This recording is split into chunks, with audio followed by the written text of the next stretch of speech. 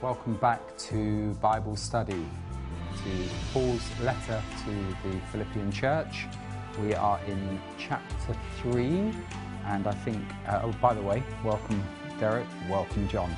Done it the wrong way round, but we're experts in this control room will figure that one out. So it's good to be back together. We're going to read from verse 7 through to verse 14, I think, Derek. Yeah, yep. Thank you very much. And John will pray. Yeah. But what things were gain to me, these I have counted loss for Christ.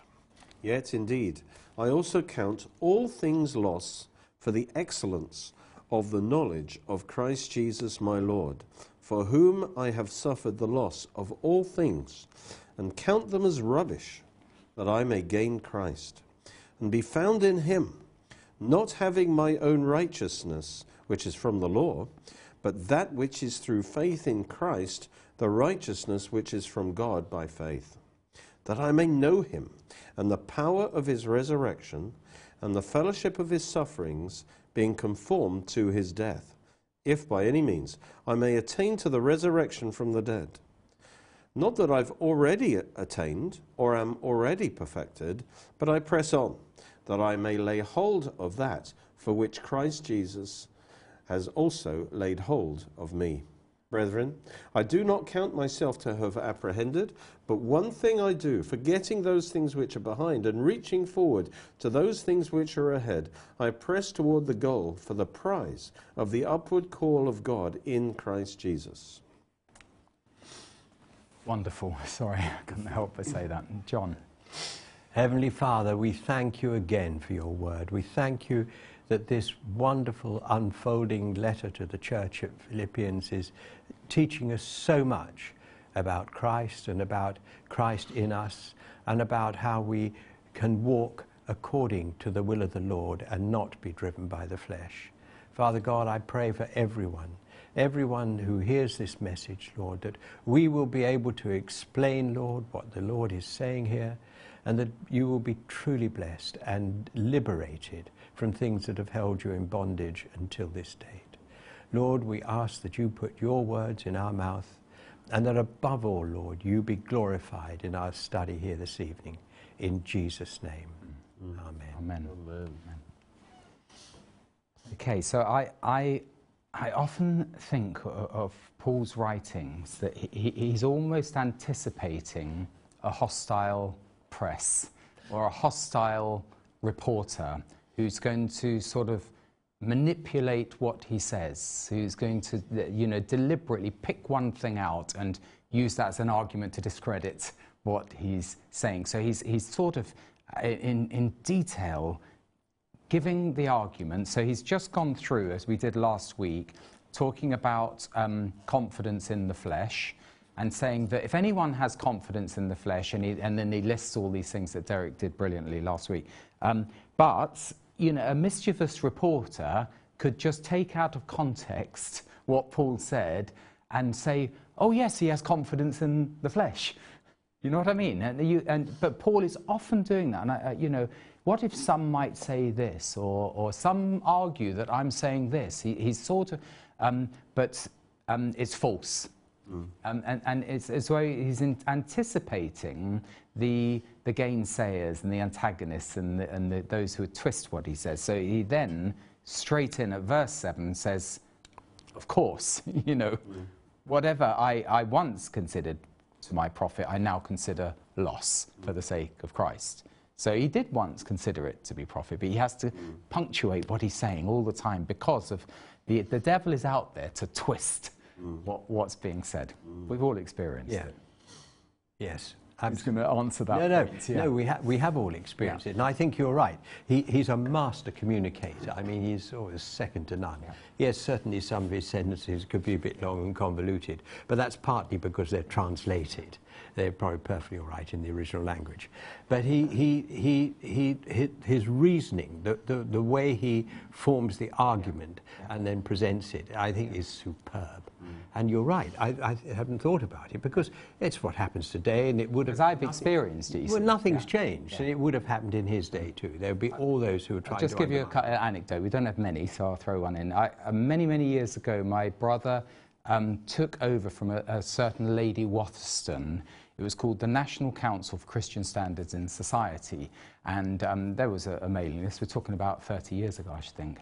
And it was like the, what's her name? The lady who did the Television Viewers and Listeners Association. It's all about standards in public life. But anyway, Richard Littlejohn's show, as it was in the old days, you know, they needed someone to speak from the National Council on a certain topic, and so I was there on the telephone, and I quoted Paul's writings at the end of Romans 1, and just verbatim, where it says, you know, people who do such things deserve death, you see. And before I was able to go through my arguments, because the reporter immediately said, "Oh, so you're saying that they should all be put to death?" You know what I mean? So you're then sort of dealing with, as it were, the flak, you know, that's trying to literally knock you off course from the main points about what's right, what's wrong, and then I was able to say, well, we're all under the sentence of death because of sin and the like. But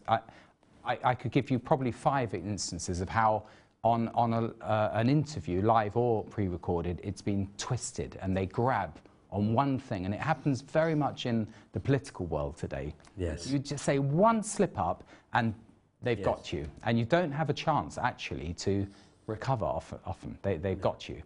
So Paul, he's anticipated all of that, and there he is saying that actually, you know, I consider it loss. All of this jazz, as it were, that the world thinks is important, which of course I can show you, I know all about it.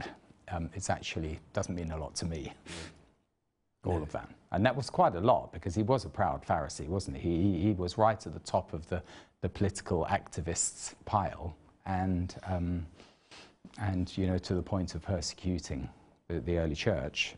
But there we are, verse 7. You can I've rambled. Interpret that in 2 ways, or there are 2 applications rather. One is to salvation itself, being justified before God. Yeah.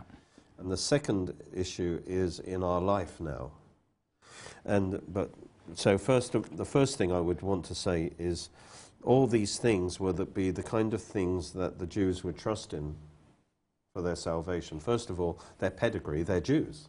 You know, I have a covenant with God. And this idea that somehow, just because I'm a child of Abraham in the flesh, I'm in the kingdom of God. You know, don't have to, nothing else is required. And the second thing is the performance, which is all the law keeping. And this big wrong idea came in, that somehow that we establish our righteousness with God by keeping the law. Yeah. And just to quote a reference on that, it's Romans 10, where he says this is precisely the problem of the Pharisee sect of his time, the dominant sect really, for they, being ignorant of God's righteousness that he gives as a free gift, and seeking to establish their own righteousness, have not submitted to the righteousness of God. So exactly, you've got 2 options. You either try and establish your own righteousness, but that disqualifies you from receiving the righteousness of God. And so that's Romans 9, wasn't it, rather than Romans 10? No, it's Romans 10:3. Oh, 10:3, okay, good. Yeah. So, the first thing to say, I would say, from this is that he'd come to the realization, certainly as far as salvation is concerned, that all these things that he had thought were gains were in the plus column for his life. You know, if you were thinking of establishing your righteousness, well, these are my pluses, these are my minuses. Yeah. A bit like some religions, you know, as long as the pluses outdo the minuses, I'm okay. And these were all pluses. He's come to the conclusion that actually these things are, well, they're certainly zeros. They can't contribute to my salvation. And in a sense, he calls them a loss, a negative. Because I think wherever we're strong, wherever we think, you know, we've got something to offer God in our flesh, we tend to trust in that. And so actually it becomes a minus, because it gets in the way. You know, so it's hard for the rich to enter the kingdom of God, because you're strong in that area. That makes you think you're okay, and you don't need to trust in Christ. That's the point. So I believe that's a salvation verse, first of all. You have to realize that anything I can offer for my salvation has no Yeah. counts for nothing in the sight of God. Therefore, I must trust in Christ alone. Yeah, and by the way, there is a little bit of an echo or foreshadow in chapter 9, end of Romans, because it says that they pursued their righteousness not by faith. Mm. Yeah. It's pursuing it by works, but not by faith. Yes. And they stumbled over the stumbling stone.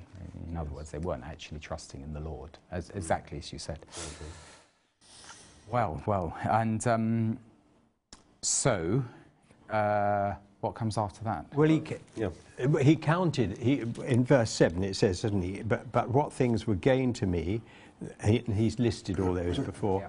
These I have counted loss for Christ. I've written them off, I've jettisoned them. Yeah. But then in verse 8 he says, yet indeed I also count all things loss for the excellency of the knowledge of Christ. So you've got the past tense where he's chucked out, he's got rid of his history. But even now, you've got past tense and present tense there, you see. That everything, he just, if it's a hindrance, it goes. Yeah. Compared to the surpassing greatness. Yes.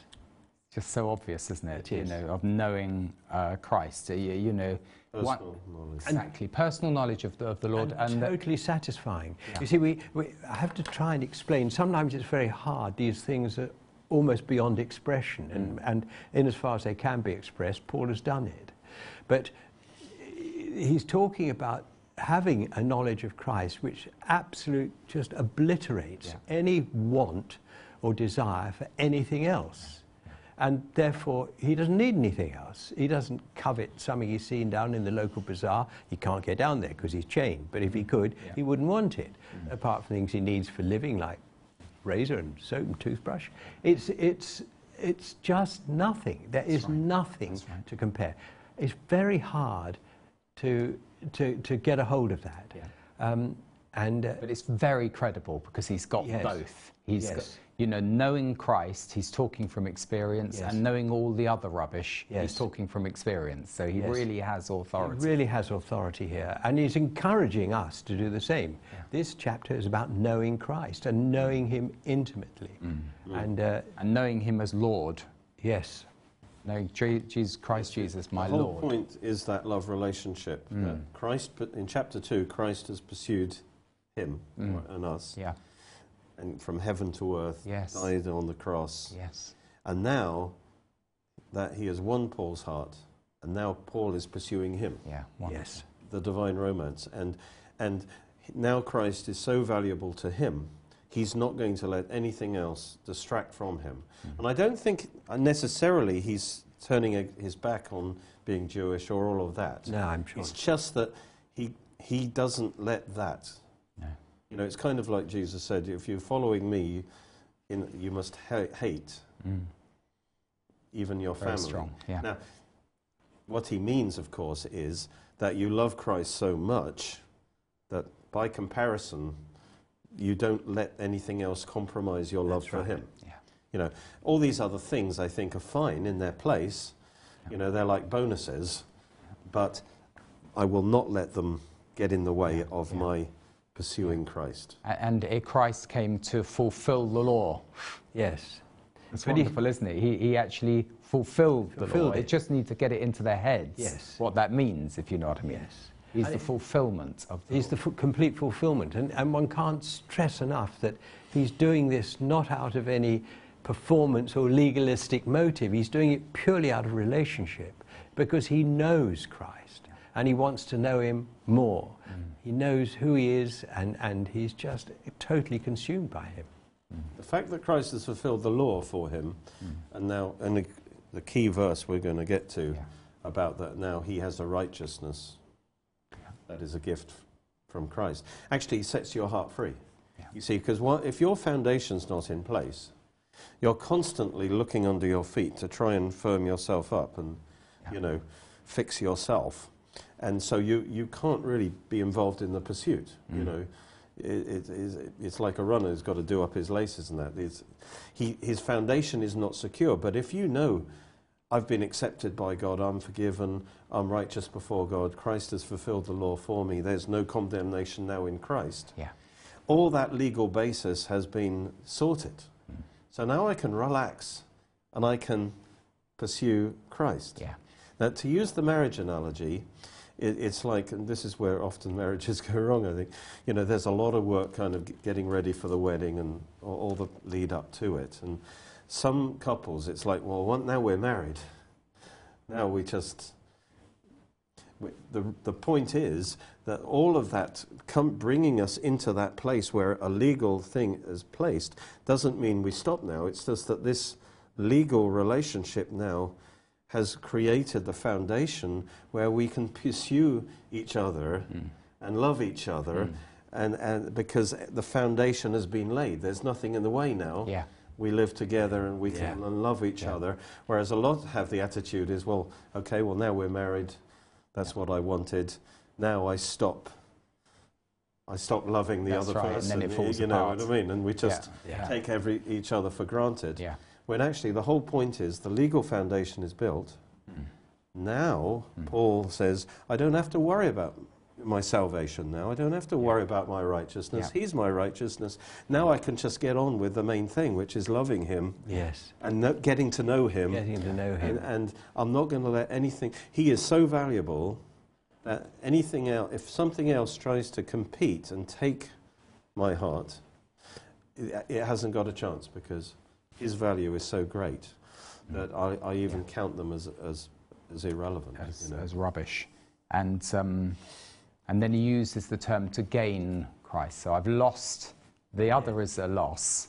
It's just not, it's less than neutral. It's just a loss, but so that I may gain. Yes. So that I may gain Christ. Yeah.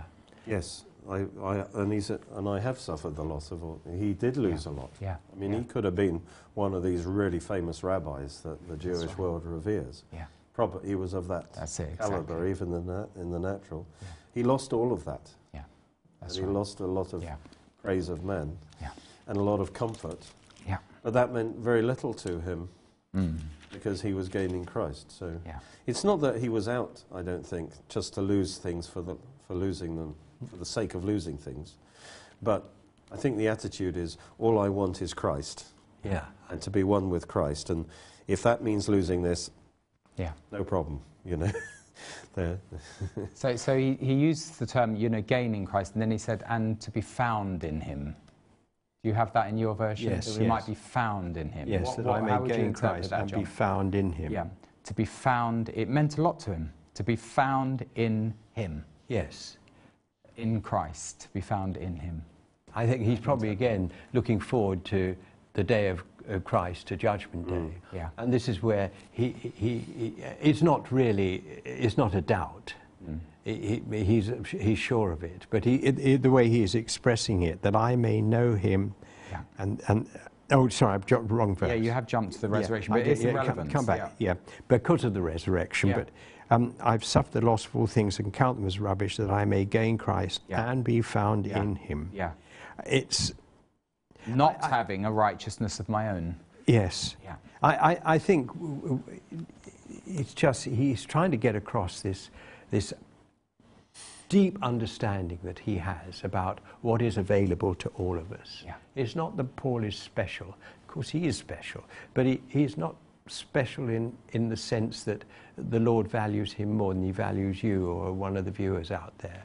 He loves us and values us, and Paul is saying this is available to all of you. But there is a cost, but it's a cost worth paying, and it's a cost you won't even consider once you recognize. But actually, for most of us, it'll probably come in a different order.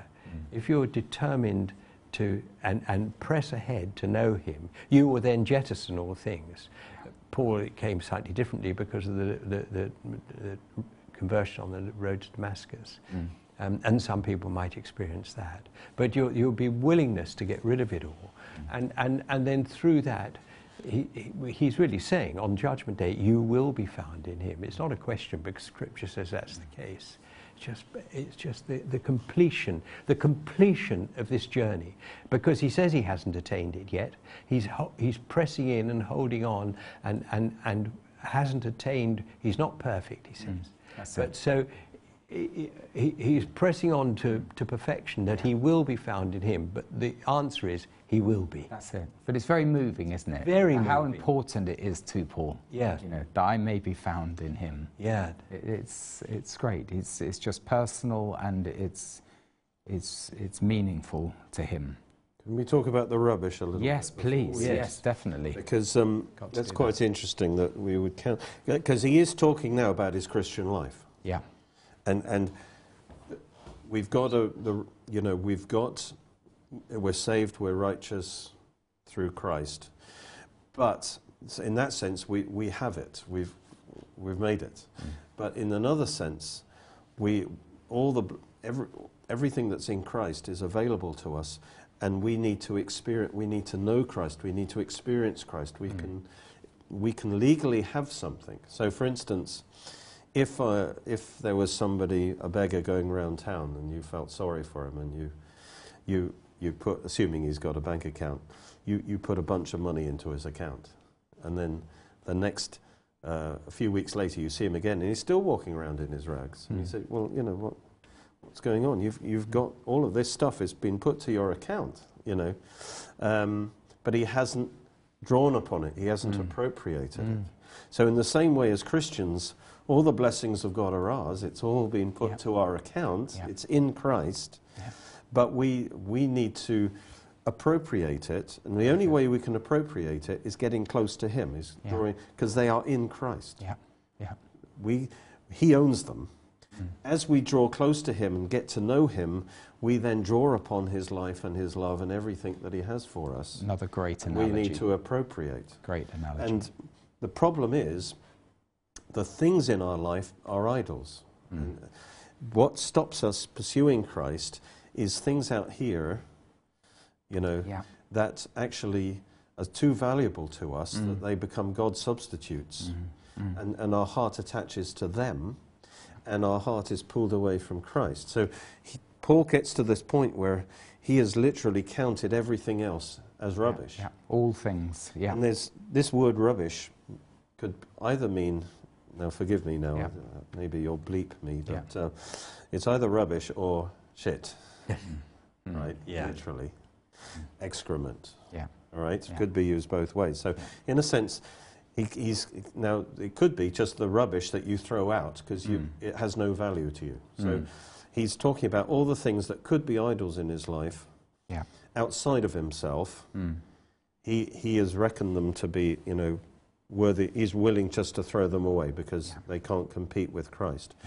But he also, I think there's an application to his own self-righteous works, that which he can produce. Now forgive me for creating this imagination in you, but that's a bit like excrement. He's saying all my good works, so-called good works from my law-keeping, that just comes from my own flesh life, it's just waste, is actually just excrement. And you know, would you go around, you know, showing off your excrement to your friends, say, look at what I've produced, you know?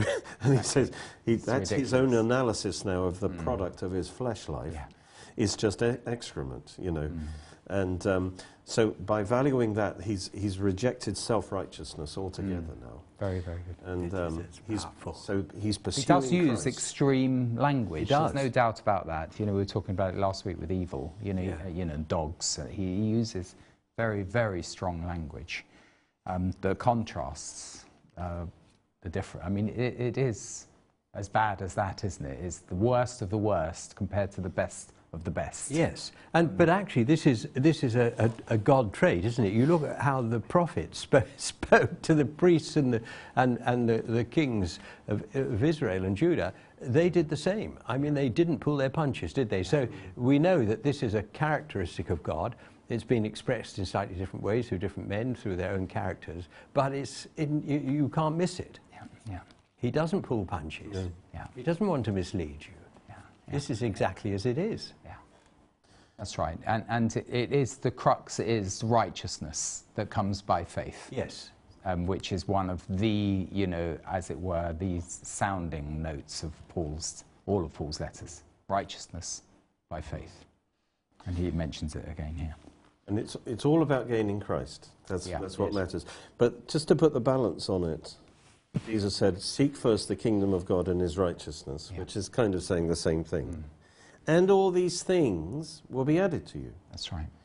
So in other words, these things now take their proper place in our life. That's right. You know, the good things, you know, God wants to bless us, but they are not the essence of our life. Christ is. And these things are bonuses. They are added to us. They are not our life. They are not at the core of our life. But God gives us all things to enjoy. Yeah. But they're not idols anymore, That's right. you see.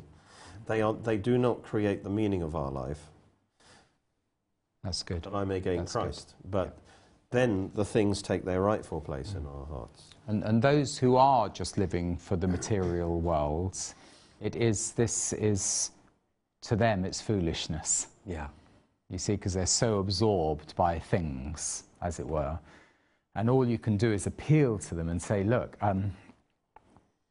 there's something better. And when you know that, you know the Lord, then you can put it into relief. And you can contrast with, you know, the actual emptiness of Yes. a materialist sort of things-orientated life. You can only understand it in terms of love. And the gospel is given, really, that we would fall in love with Christ, as it were.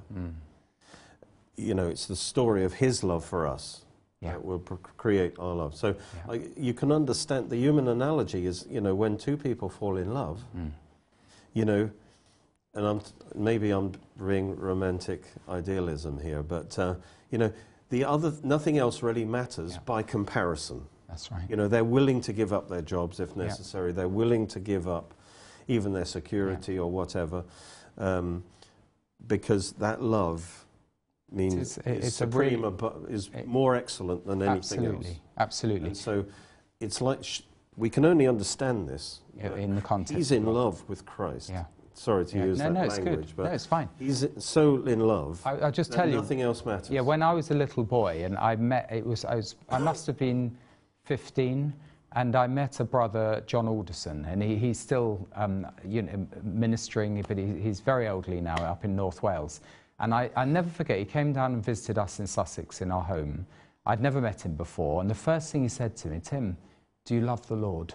And I was only, and that really hit me, because, you know, do I know Bible verses? Do you know, am I a Christian and all that? Do you love the Lord? And that really does, and I'll never forget it, John, if you're watching. I'll never forget you saying that. And then you realise, yes, there's something really deep here. Love the Lord with all your heart, soul, mind, strength.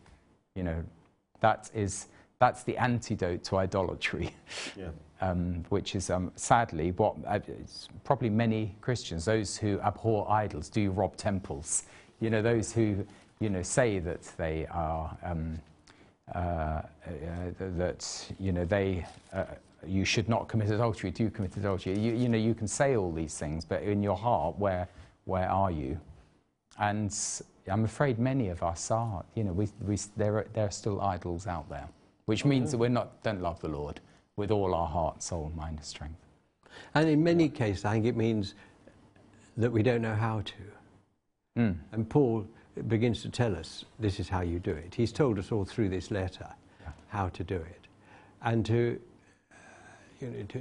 be obedient to the Lord, but also, you know, to be observant, because in Romans 1, particularly in Romans 1, you know, the Lord says, I've revealed myself in creation. It's all there for eyes to see. And for those that have eyes to see, you know, I'm in constant awe. I mean, I look at the flowers in my garden and I'm just in awe of their sheer unadulterated beauty. Now, I know they're hybrids that man has done, but, you know, the blueprint was there. God created it. And the perfection of the geometry in these things, well, you all know more about this than I do. And then you know, the perfection of numbers and series and Fibonacci and things like that. You think, and the Lord's put it all there. There's nothing that man's discovered that God didn't put there in the first place.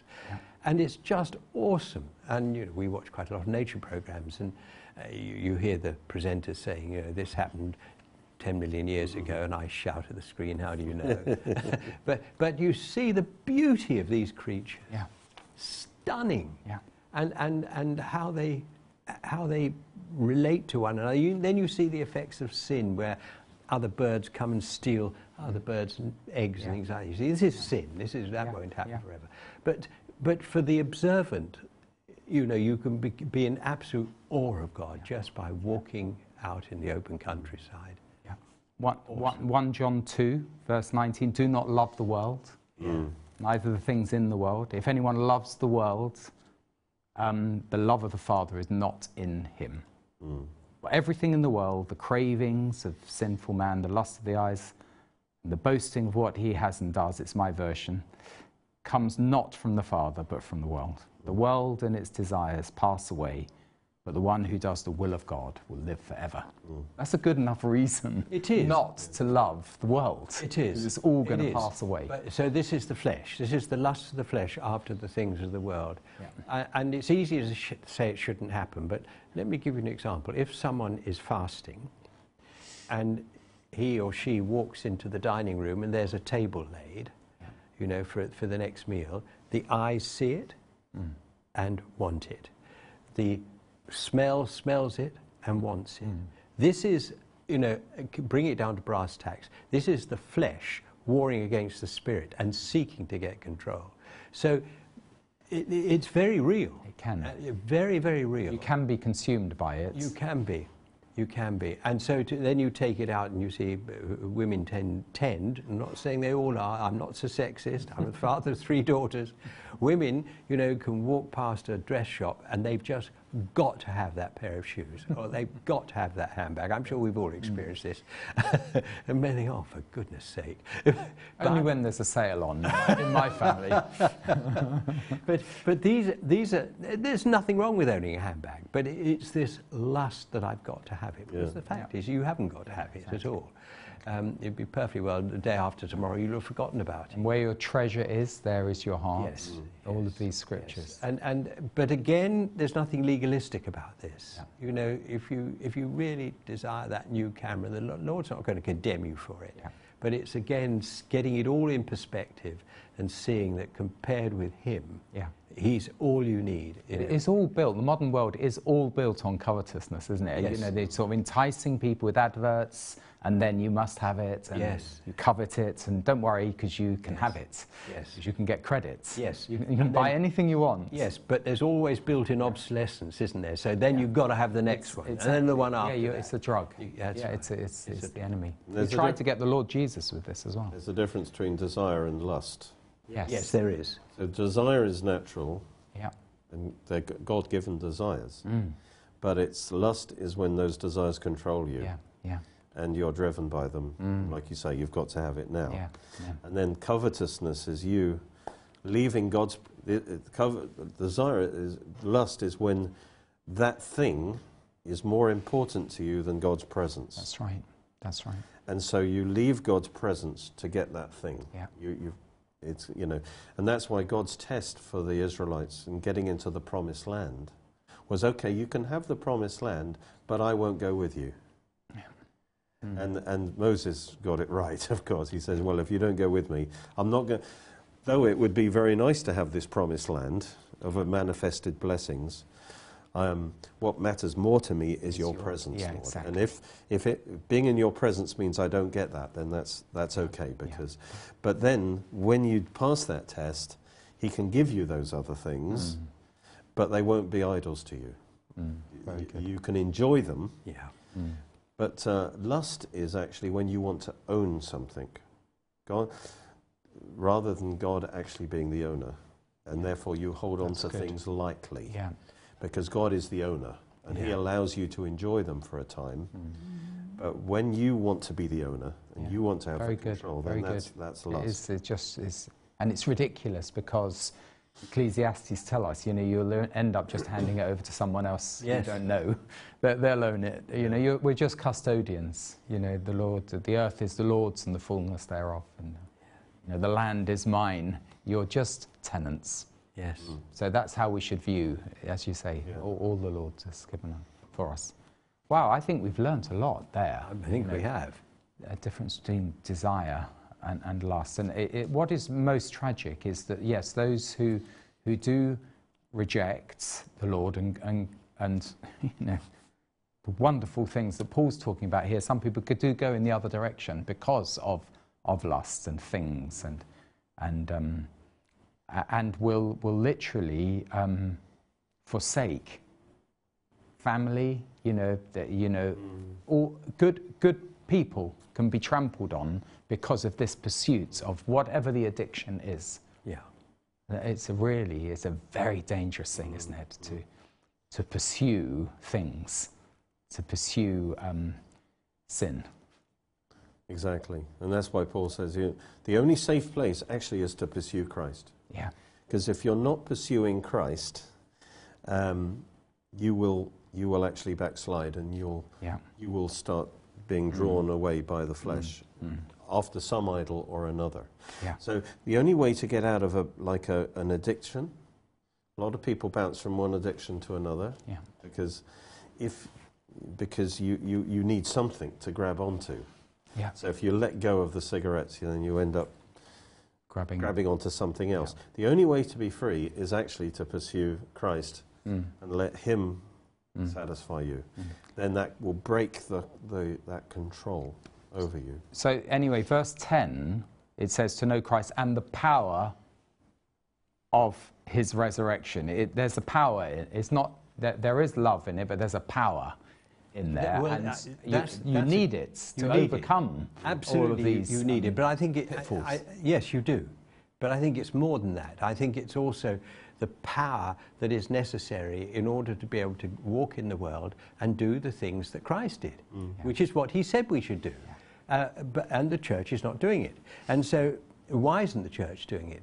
It's partly because of doubt and unbelief, but it's partly because it's not got itself into this position of knowing Christ. If you know Christ intimately, the power comes as part of the package, because He's in you and the Holy Spirit's in you, and there's no shortage of power. And Ephesians talks about this. I can do more than you can think or imagine according to the power that dwells in you. Yeah. So there's no question about it. The question is, how do you release it? And how you release it is by knowing Him.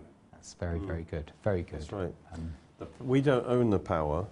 No, it's not ours. It's the power of His. So the only way we can access the power is by drawing close to Him. Yeah. And the thing is, it's this power. He's talking about experiential Christianity. He wants to experience Christ. He wants to know Christ, and that's based on trusting in Christ as our righteousness and power over sin, over our sin nature, and power to live the Christian life. Christ wants to empower us in everything we do, and Paul wants to experience that power. Yeah. So he knows the closer I can get to Christ, the more I'll experience His power. So the point is, it says that, and it's all these things you said. He says it's the power of the resurrection, because the Lord overcame sin and death and rose again. Yes.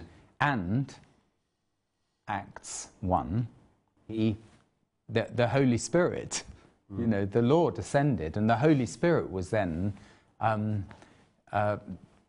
poured out. Yes. And so the power of the resurrection is, as it were, the spiritual life. It's the Holy Spirit. It is.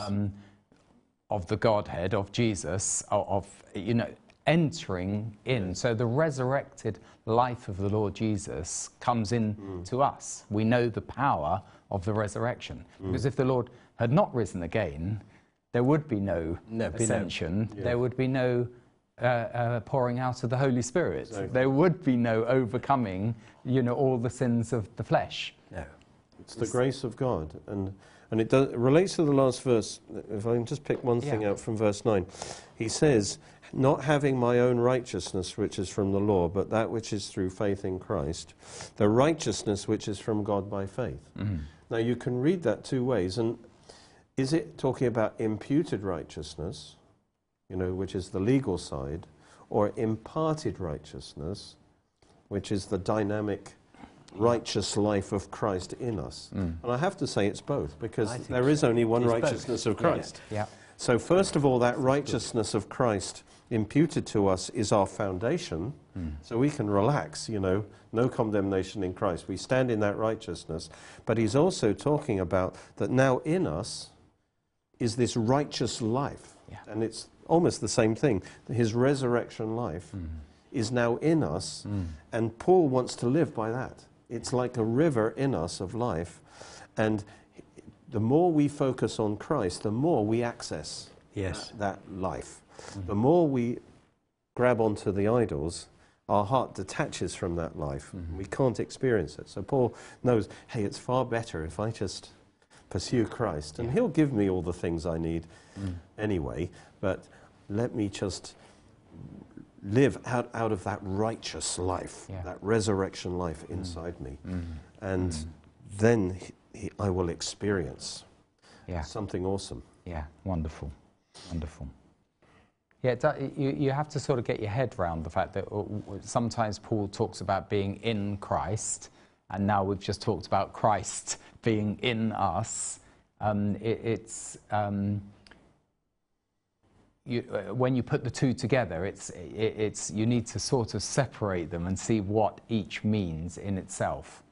Like, yes, well, we became in Christ, didn't we, as we were crucified with him. Yeah. We're now in him, and as a result of that, he then dwells in us. Yeah. I don't know if that's clear, but that helps, seems a relatively simple talks way. later about sharing. There's a positional aspect, which is like we're a branch in the vine. Yeah. Right? We're in Christ positionally, but then he goes on and says, now you need to abide in me, and I will abide in you. That's right. That's the so point. There's a positional aspect. We're in Christ. That's the imputed righteousness. We're righteous through faith. We're saved. But now that we don't just relax. We relax as far as our position is concerned. Yeah. But Paul is not relaxed as far as his pursuit is concerned. Very good. Now that I'm in Christ, it's very poetic. Now I will pursue Christ with all my heart. Excellent. He's still working out his salvation by fear and trembling. Very good. He doesn't have to work for his salvation, No, but he has he's to now work working it out, and this is what he's doing right here. Yeah, exactly. Yeah, that really, really helps. And so the more we abide in Christ, the more we pursue Christ, that allows him to experientially fill us. Abide in us, to live within us. And we're just, as it were, scratching the surface of this relationship. I often think, you talked about a love relationship, and the picture is of the church being the bride of Christ, or us being in the bride. And that picture of betrothal and, leading up to the marriage supper of the Lamb, and the great wedding, is like just the beginning. Yes. So we're just scratching the surface. We're trying to understand this relationship, but as we've said before, we will know one day, even as we're fully known, in a married relationship with the bridegroom through all eternity, where we really will discover something. But at the moment, we have limitations in terms of comprehending these wonderful truths. But it certainly is more than a superficial relationship. Yes. We're talking about things that are really, you're fully immersed in the Lord.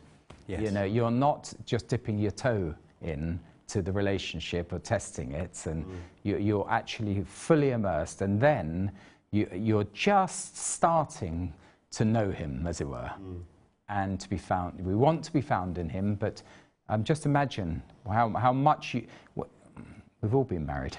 We've all had the betrothal and the wedding. We didn't know that much about our spouse at that point in time, but we're just on the threshold, aren't we? We haven't even got to the real thing yet. We're just there, and we're getting a foretaste of heaven.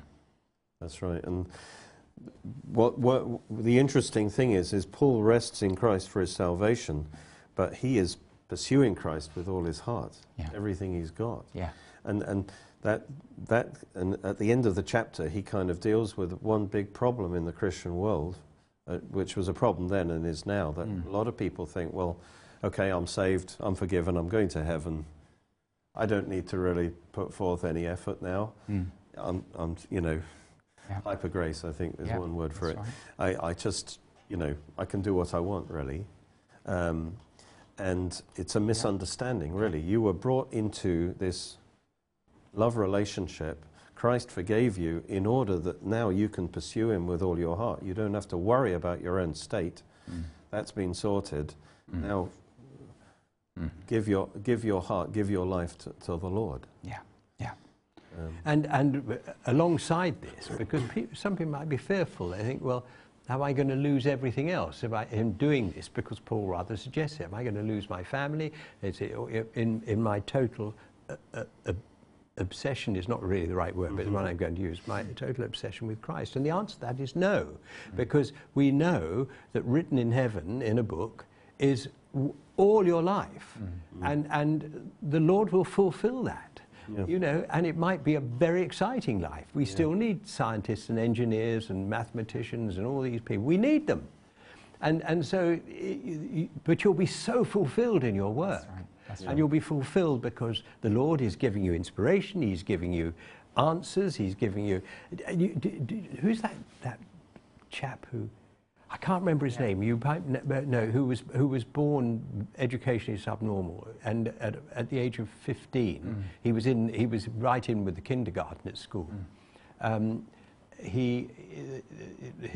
school wanted to kick him out, and his mother, who was a strong Christian, insisted that the headmaster put him in the right year for his age, which I think was year 5 or something like that. This is in America, of course. It's always in America. And she was a praying woman, and she prayed for her son, and the headmaster said, reluctantly, we'll do it, but before we do it, he's got to take a test. And he took a test. I think it was trigonometry.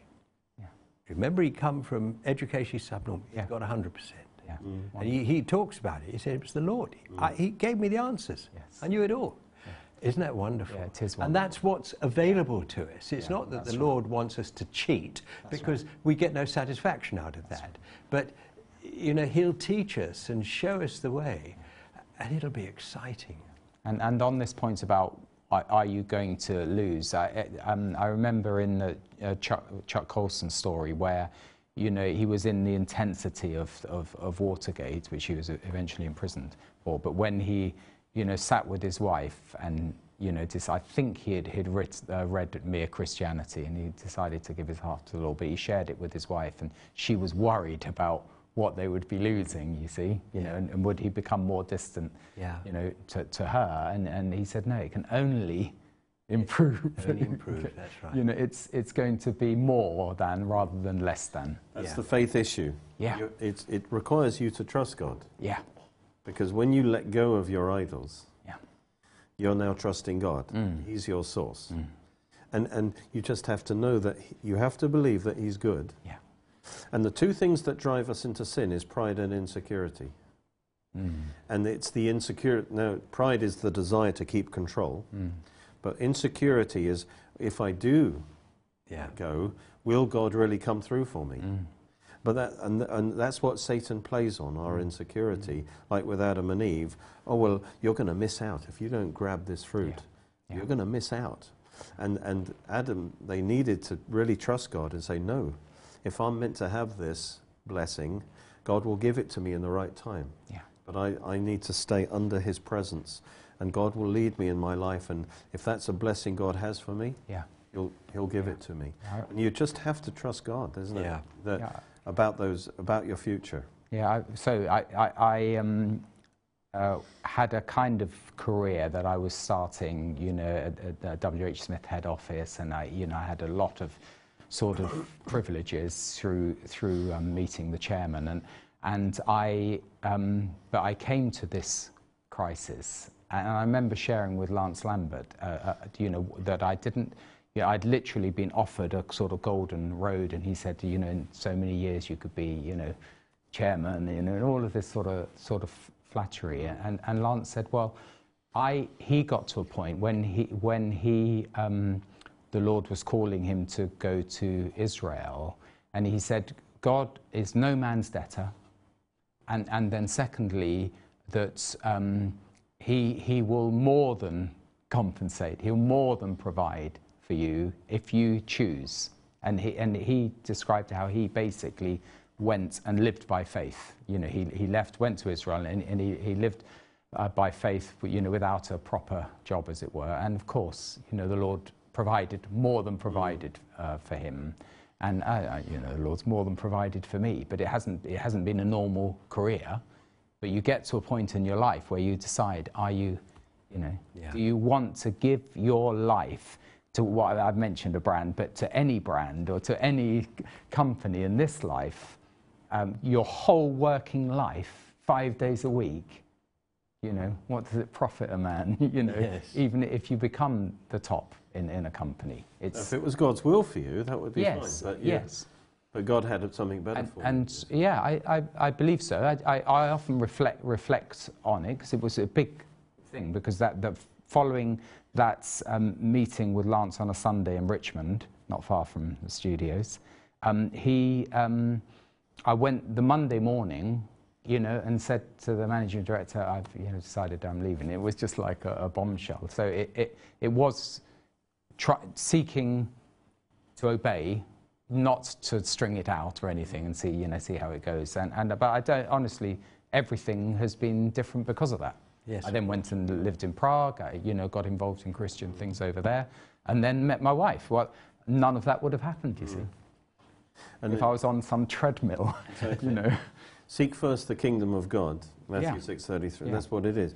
You seek first the kingdom of God and His righteousness. You give Him the control. It's His righteousness. It's His instructions. It's His kingdom. You submit to Him, and that requires you that you trust that His plan for your life is the best. And then all these things will be added to you.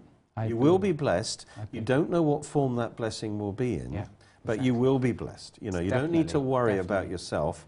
And to try and conform to this world, to conform to the sort of, whatever it is, the mortgage and pension model, you know, why? Yes. You know, if especially in these days when everything seems to be completely in flux, why give yourself to something that's not going to deliver? Guaranteed, it's not going to deliver. You know, there might be a Christian man out there that's the head of some big organisation. No doubt. And that is.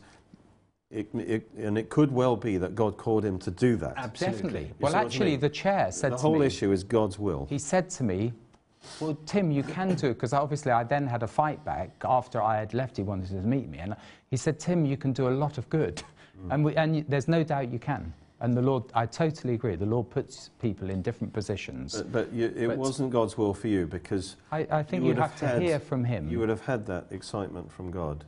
Yeah. This is your calling, you know, and you obviously did. And you've got to hear from Him, and you can manipulate what you're hearing. You've got to be very, very careful, you know, with big things. But again, you know, wonderful kids, you know, wonderful people I'm sitting with in this studio, and it's a blessing. All of that would never have happened. So praise the Lord. Yeah.